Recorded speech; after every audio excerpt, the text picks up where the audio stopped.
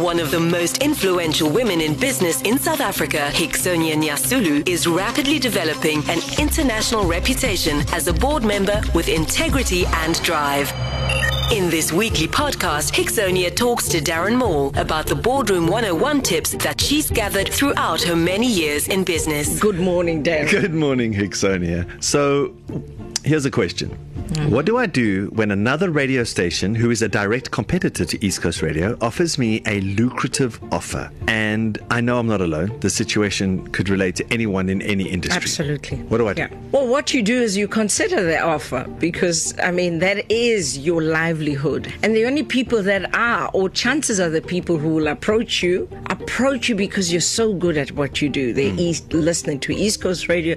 They love the sound of your voice. They love how you engage with the audience and people. So it's going to come from another radio station that is maybe a competitor. If you're in banking and you're good at what you do, the offer is going to come from another bank. If you're a teacher, the offer is going to come from another school. So essentially, if you were going to avoid competitors, you probably will end up being stuck in your job because it's not, nobody's going to come from an FMCG, fast-moving consumer goods environment and offer a radio personality the job. They're going to go for, if they're FMCG, they'll find someone whose experience has been FMCG. That's what they're looking for. So what are the steps that you go through? So here I am. I'm a 100% brand user. This is my brand. Everything I do is I use my talent for this brand. Exactly. I've dedicated 9 years of my life to this brand. This really sexy offer comes along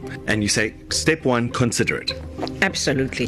Then what? Well, then you go through the process of understanding what the job is about. So hopefully getting to a point where you say, wow, either this takes me to another level or I just like the personality of that particular competitor. I like the culture better than where I am. Where people have a problem is they always feel as though they're being disloyal to the current employer. They feel like it's unethical to go to a competitor. They feel like it's a betrayal.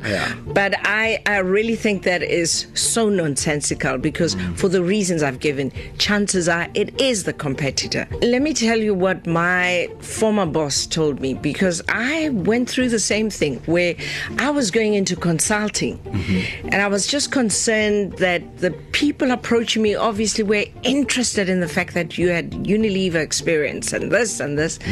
And I said to Theo Rodriguez, I'm just so worried that they might be coming because of what they think I know about the company. In other words, they're wanting me to dig. Almost espionage type. Exactly.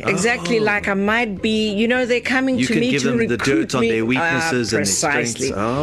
And I've never forgotten what he told me because he said to me, well, there is no problem provided what you give them is knowledge, not information. Okay. Now, that is the difference. If you go to a competitor and you are basically peddling your knowledge of the industry experience rather than specific information on the competitor, there's nothing wrong with you joining the competitor. So what I would do would be, I would really, first of all, remember that advice, that no matter what they try and ask you about, what would they do in this situation? What are they planning to launch? That is information.